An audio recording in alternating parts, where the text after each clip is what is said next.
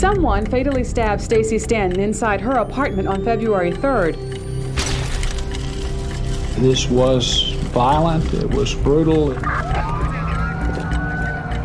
On February 3rd, 1990, someone brutally murdered 28-year-old Stacey Stanton inside of her second-story apartment in North Carolina, then cleaned up and disappeared. Residents of Manteo have lived in fear. For 30 years, Stanton's killer has had one face and one name. North Carolina investigators and Manteo police believe that someone is Clifton Spencer. But his prejudice. They absolutely had tunnel vision that it was the black man who killed the white woman. Keeping an innocent man convicted. They even know now, some of them old Skogies or them old good old boys, they know this man didn't do that. And covering up more than one crime. I feel bad for that guy. I just really seriously don't think he did that. This is Counterclock, the investigation into the murder of Stacey Stanton. I'm your host, Delia D'Ambra.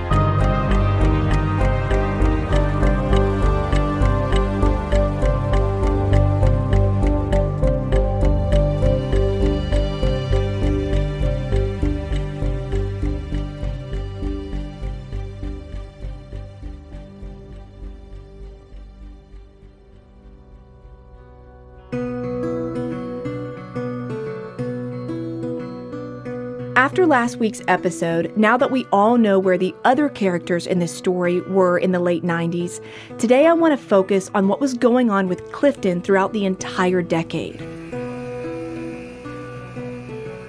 Clifton was incarcerated at Harnett Correctional Institution in Lillington, North Carolina. Lillington is nowhere special. It's not somewhere you'd go to vacation. On a map, the city sits just off of Interstate 95, just north of Fayetteville. The prison is surrounded by woods and fields on three sides. Across the street from the entrance, there are a few old homes, what looks like some government or industrial properties, and eventually everything drops off into thick woods along the Cape Fear River. Really, it's a good place for a prison. Water on one side, woods and a small amount of homes on the other. There's not much for miles in either of those directions. The prison compound itself takes up 30 acres and houses a medium security facility for adult men. This is where Clifton says he served most of his life sentence before being paroled. I didn't think I was staying there as long as I did. By no means.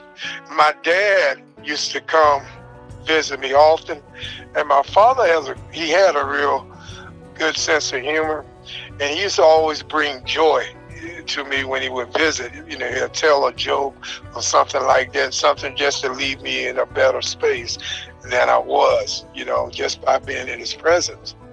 What was the makeup of that prison? That prison, it was, it was crowded. It has a huge sex offender population there as well, because they have the schools for the sex offenders there. So, while in prison for a murder he says he didn't commit, Clifton was stuck passing his time with sex offenders. But this didn't defeat him. He was still fighting to get a new trial, a chance to show the state of North Carolina that he was innocent. In 1997 and 1998, Letitia Eccles from the Prisoner Legal Services nonprofit law firm was working hard to prepare for another motion for appropriate relief hearing for Clifton. This would be his second MAR hearing since 1993. It got to the point where how could we not be able to make this case?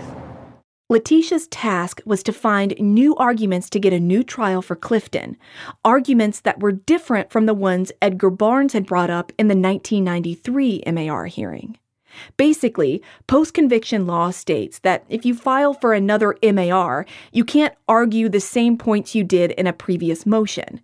You have to show some new evidence has come to light, or there's something different from the case you made before. And like I've explained, these types of hearings don't look at a defendant's guilt or innocence like a regular trial jury would. Letitia would have to show that the court procedurally violated Clifton's right to due process, or there was some kind of error in the court's process that resulted in his conviction. A good example of that would be, for example, if the prosecution in 1990 withheld evidence from Clifton's first defense attorney. By 1998, Letitia says she'd gathered what she felt like were solid arguments to where she was confident in filing a motion to ask for another MAR hearing. She said by that point, even Stacey Stanton's family members didn't believe Clifton was the person who murdered Stacey. They didn't believe that Clifton killed their daughter. Her parents were saying, Clifton didn't kill her. You know, that should speak volumes, but it didn't.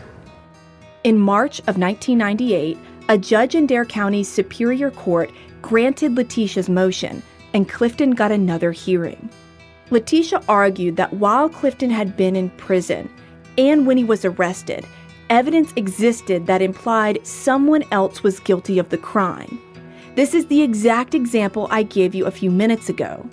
The argument accuses the prosecutor in 1990, H.P. Williams, of withholding what's called exculpatory evidence. The evidence Letitia said was withheld from Clifton and his first defense attorney was sworn testimony from two women who were inside of the Green Dolphin pub on February 2nd, 1990. And these are women we actually already know, Dawn Beecham and Barbara McGinnis. Letitia had tracked these women down and gotten them to sign affidavits. Barbara's statement said that Mike Brandon and Patty Rowe had motive in 1990 to want to harm Stacey, and Mike's family members were protecting the couple. Barbara swore that the couple had verbally fought with Stacey in the bar, and that in the years after the murder, Mike's sister Tina, the person who'd originally found Stacey's body, Tina had threatened Barbara to keep quiet about the argument. Barbara said that Tina told her that if she talked about the threats Patty made to Stacey, quote, it would not be safe for her in Manteo, end quote. Barbara told the court that she didn't feel comfortable coming forward with this information about Tina threatening her until after she moved away from the Outer Banks. The second witness, Dawn Beecham, swore that she heard Patty threaten to kill Stacey that night in the bar. Parts of these women's statements in 1998 were reflected in their original interviews with investigators in 1990, but Letitia argued their original interview transcripts were never provided to Clifton's first defense attorney. Essentially, Letitia argued that because the prosecution withheld these women's statements from Clifton's trial attorney, prosecutors violated Clifton's rights. It's called withholding exculpatory evidence, also known as a Brady Rule violation. In legal proceedings, the Brady Rule states that a prosecutor is required to disclose any evidence favorable to the accused. In other words, any evidence that goes towards negating a defendant's guilt and would be something that would reduce their potential sentence. Letitia argued if Clifton had been aware of what these women said, it would have greatly affected his decision of whether or not to take a no-contest plea, and he would never have agreed to it. Unfortunately, in the end, the judge disagreed. He determined that Barbara's statements in 1998 were different in many respects from what she'd told the SBI agents in 1990. Essentially, he said this discredited her because her stories had changed. He said the same thing about Dawn. On top of that, he determined that even if the women's original interview transcripts from 1990 had been provided to Clifton's first defense attorney, they would, quote, not have been of benefit to the defense, and the state was under no legal obligation to provide them to the defendant, end quote. The judge ended his ruling by saying nothing these women said would have affected the voluntariness of Clifton accepting a plea deal. The judge said that Clifton made his decision on his own free will and that he knew what he was doing. He denied the motion for appropriate relief. Clifton says, based on his experience up until that point in the criminal justice system, he wasn't surprised by the judge's ruling against him. I don't have a lot of confidence in our American judicial system. And you start to get more and more over the years, you're starting to see more and more how it doesn't work. I just felt that I was just going in there just to be a face. It was already planned before I got in there that I wasn't going to get. She didn't tell me that, but I just felt it, and it was just a walkthrough because it had already been decided without me being there. Right after Clifton's second MAR was denied, the North Carolina Court of Appeals declined to review his case. All of this was a huge blow to Clifton, but there was one positive that emerged, and that was that Letitia had been successful in making sure physical evidence in Stacy's case was preserved. You see, while preparing for the MAR hearing, Letitia had filed a motion to stop any entity from destroying the case evidence, and a judge granted it. This one action would prove to be pivotal for the next phase of Clifton's fight.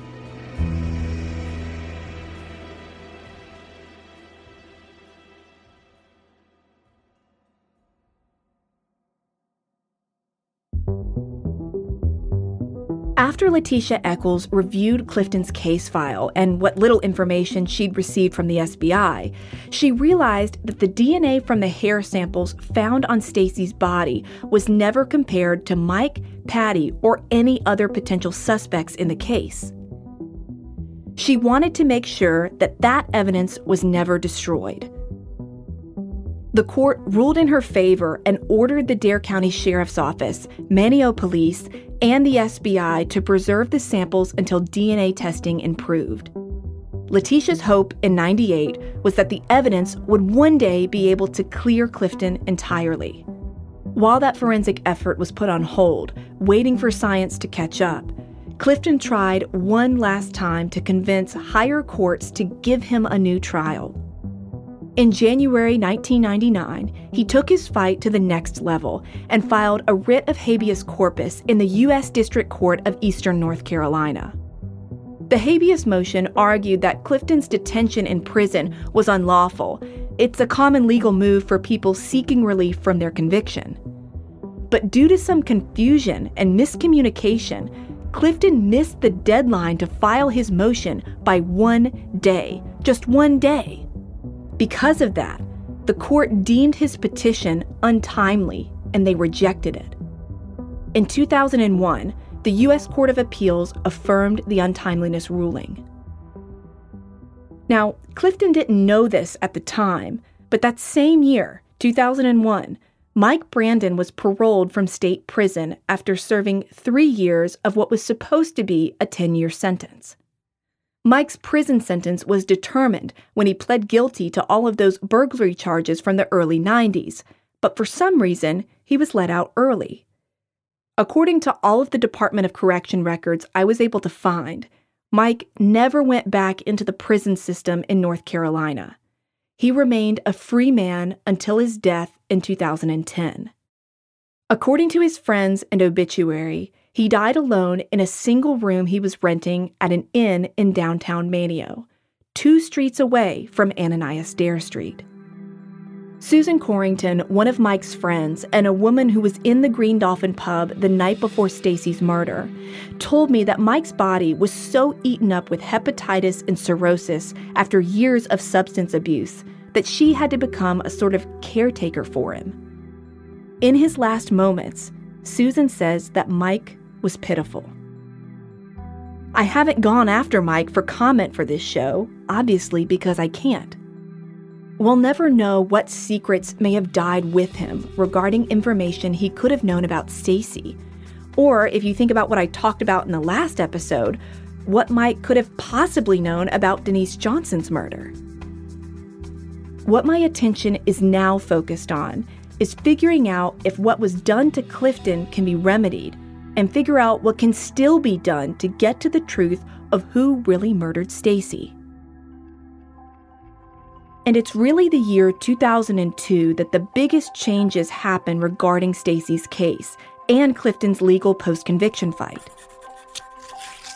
That year, the North Carolina Center on Actual Innocence received an application from Clifton. This organization works to identify and investigate credible claims of innocence. Their staff members and attorneys work to educate policymakers, the public, and law enforcement about factors that contribute to wrongful convictions. After vetting his application at length, the center agreed to take on Clifton's case. The attorney who started working with him right away was Christine Mumma.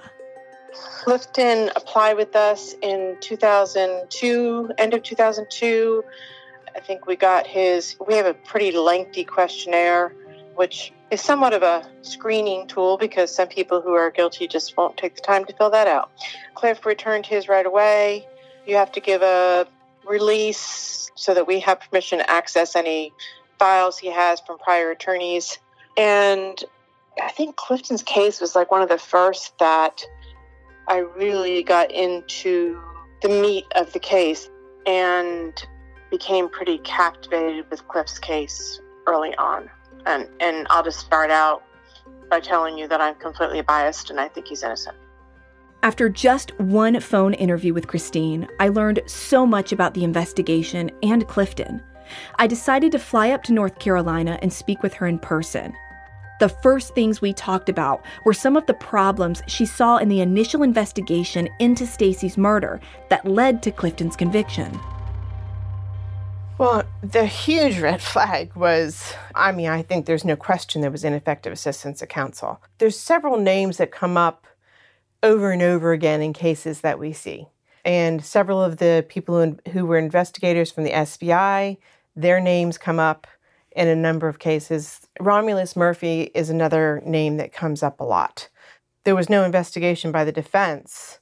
Then you can't have confidence in anything that was done by anybody, because it's never been really looked at.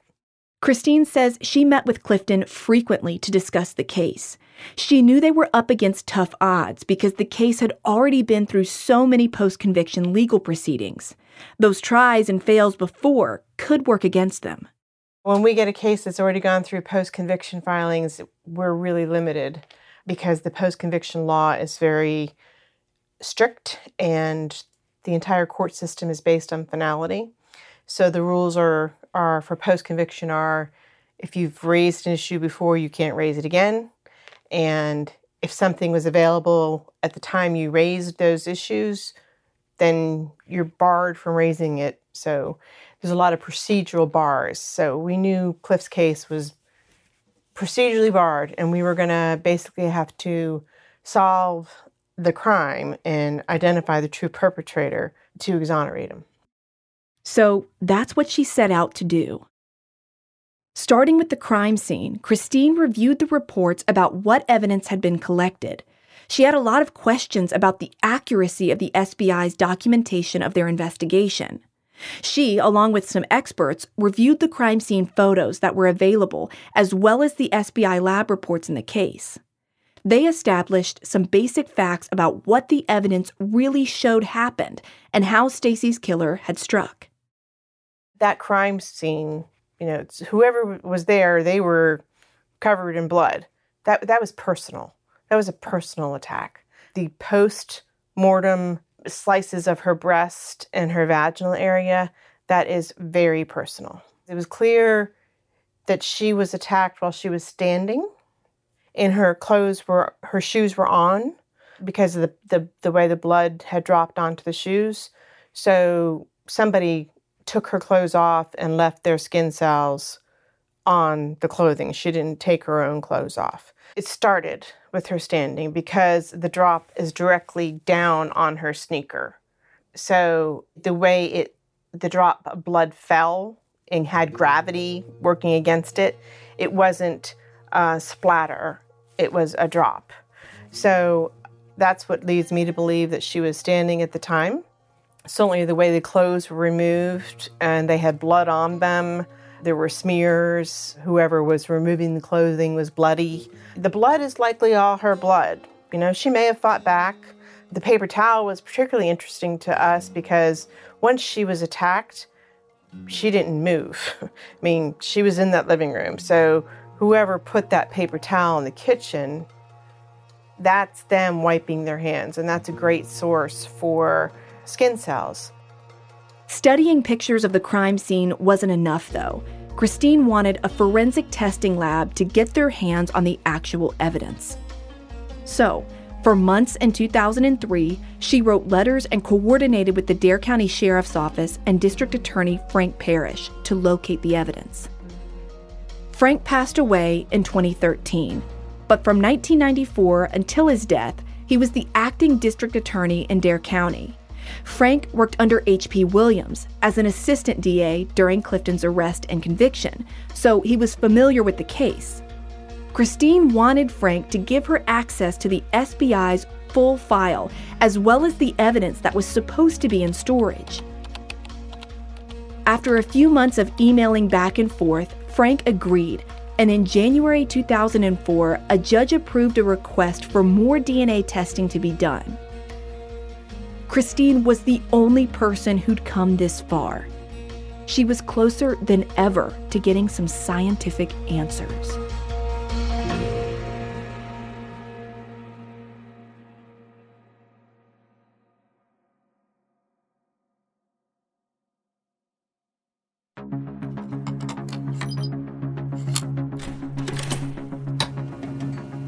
According to documents, in early 2004, the sheriff's office was able to locate and unearth the physical evidence that had been tucked away in storage.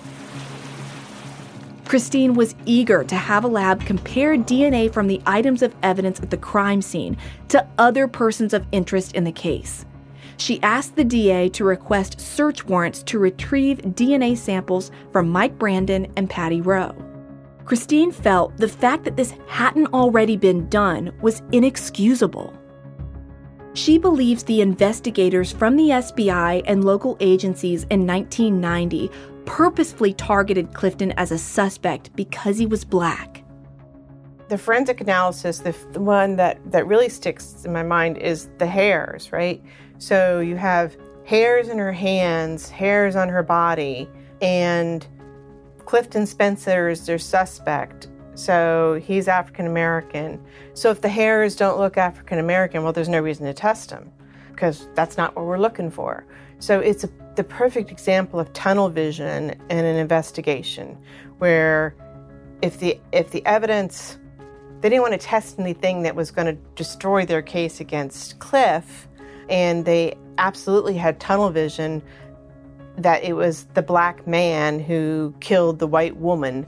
It was a racist approach to investigation that then led to tunnel vision in the investigation. But there was no changing the past. Christine knew that this go-around, the science had to get it right, and hopefully it would. She was so eager to get Mike's DNA sample that while she waited for the search warrants to be approved for his cheek swabs, she went dumpster diving. You know, when you take trash to your driveway, you know, it's not considered your property anymore. So went through some bags of his garbage looking for anything that might have DNA on it. And, you know, the thing is, you don't know who came over and had beer. And so it's a lot easier to go through a DA and say, yeah, let's get a cheek swab so we know exactly where that DNA is going to come from. But that didn't happen, so you had to go do it yourself. It eventually happened. I dumpster dove before Frank Parrish agreed to do the DNA testing. According to Christine, it took a considerable amount of time to coordinate and locate the physical evidence. And the time it had taken to get a judge to agree more testing should be done, to then executing search warrants for Mike and Patty's DNA, it was January 2005, and Christine had been working with Clifton for nearly 3 years. During that time, Clifton went before the state parole board twice, once in March 2001 and again in March 2003. Each time, the board denied him parole. In March 2004, Frank Parrish wrote a letter to the board members specifically addressing Clifton's case. In it, he wrote, quote, "My familiarity with this case persuades me to the conclusions that it would have been extraordinarily difficult to convince 12 jurors beyond a reasonable doubt of Mr. Spencer's guilt because the quality and quantity of evidence available to the state were not particularly strong. I understand that Mr. Spencer has sedulously complied with inmate rules and regulations and received no infractions in the last 10 years. For the foregoing reasons, I cannot in good conscience and do not oppose parole for Mr. Spencer. I believe that his parole now would be consistent with proper administration of justice." End quote. That letter alone spoke volumes. Having an active DA write to the parole board stating that a convicted murderer who took a plea deal would likely have never been found guilty by a jury if he'd actually gone to trial and therefore should be paroled is not something that happens often. But even after the North Carolina Parole Board got this letter, they continued to deny Clifton's release. He remained incarcerated and his case dragged on. It wasn't stalling, though.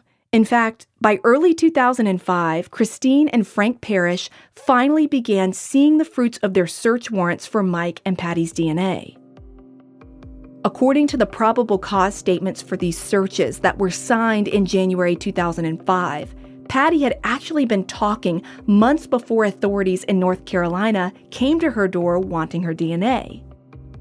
The probable cause statement says that in August 2004, Patty had actually provided information about Stacey Stanton's murder.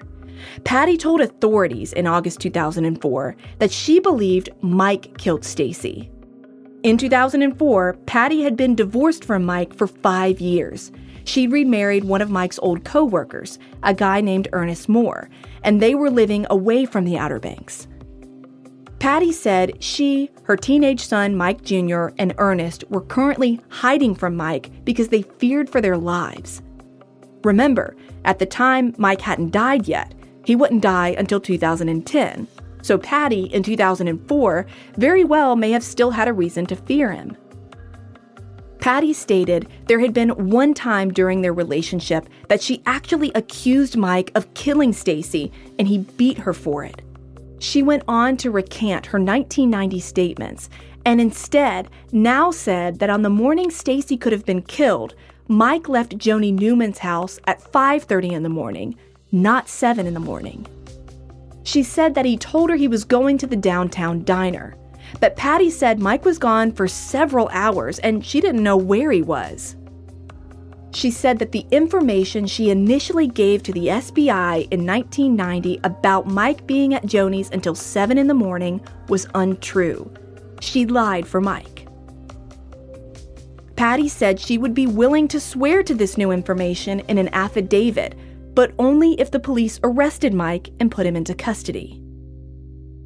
Now, though this information came directly from the probable cause statement, I wanted to hear this story from Patty herself, so once again, I tried to find her.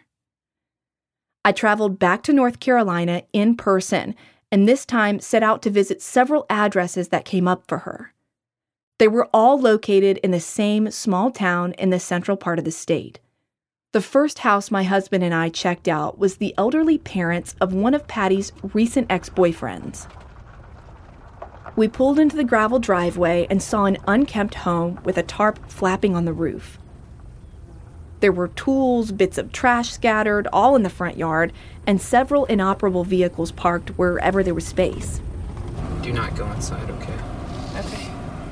This address didn't look promising, but all of my research pointed to it being tied to Patty.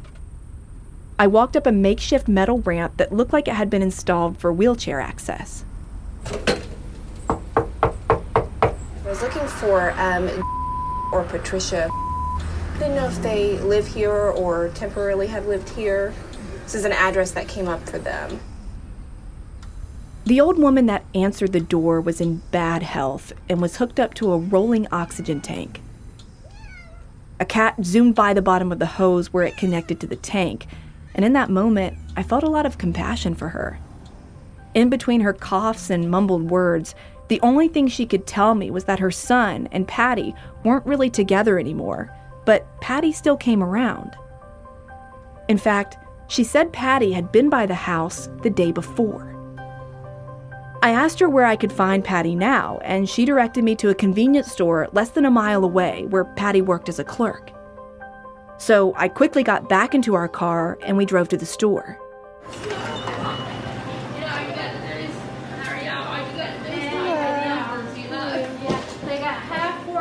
Hi, I was wondering if Patricia was working today. Patty?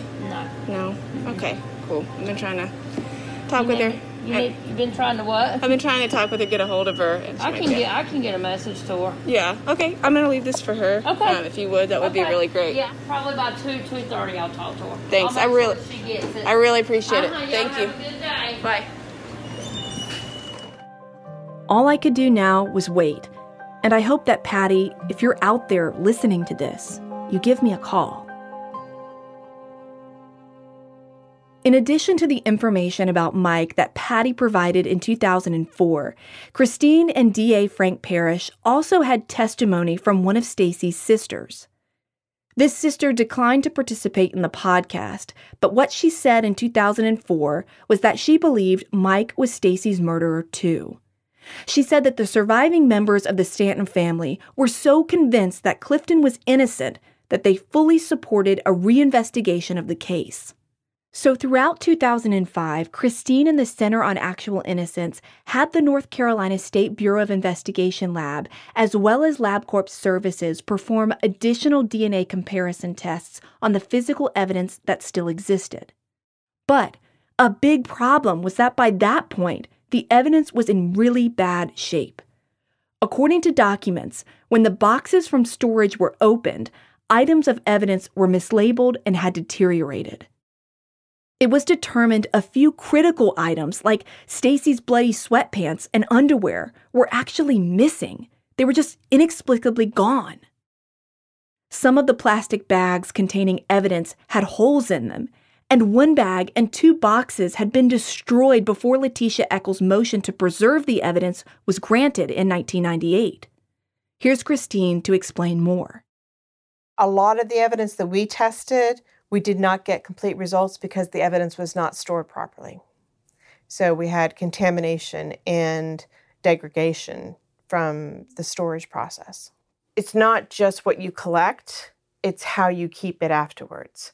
So how it's packaged, where it's kept and what the temperature is where it's kept. Clearly, they didn't do a very good job of tracking where the evidence was because there was things that were missing. It was a plea case, so the advantage of a plea case is all the evidence should be together with law enforcement, right? If you go to trial and some of it's admitted into evidence at trial, then some of it's going to the clerk's office, and then it has to go back to law enforcement. You have more movement of the evidence, which increases the chances of something being lost. In this case, he pled guilty. Everything that was collected should have been together in one place, but it wasn't. It wasn't. Despite this, Christine carried on, and the labs ran a number of DNA tests. What they were about to find would answer some questions. The paper towel also was it was a mixture that had a partial that did not exclude Patty Rowe. And create entirely new ones. I lost almost 20 years of my life, and this ain't no game. We'll break it all down next week on the season finale of Counterclock.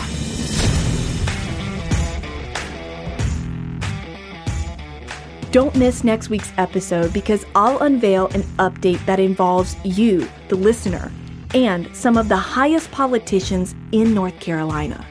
The advantage of a podcast is word gets out. Somebody is out there that knows more than they've said, and maybe that will happen with this. Plus, I'll explain why after 30 years, the state of North Carolina is still trying to take away a big part of Clifton's life. I'm not the only one, and I definitely won't be the last, because the state does, if they ever get in your pocket, they try to stay in your pocket.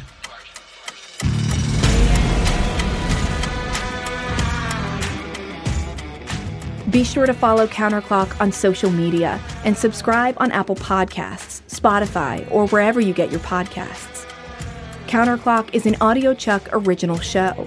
Ashley Flowers is the executive producer. And all reporting and hosting is done by me, Delia D'Ambra.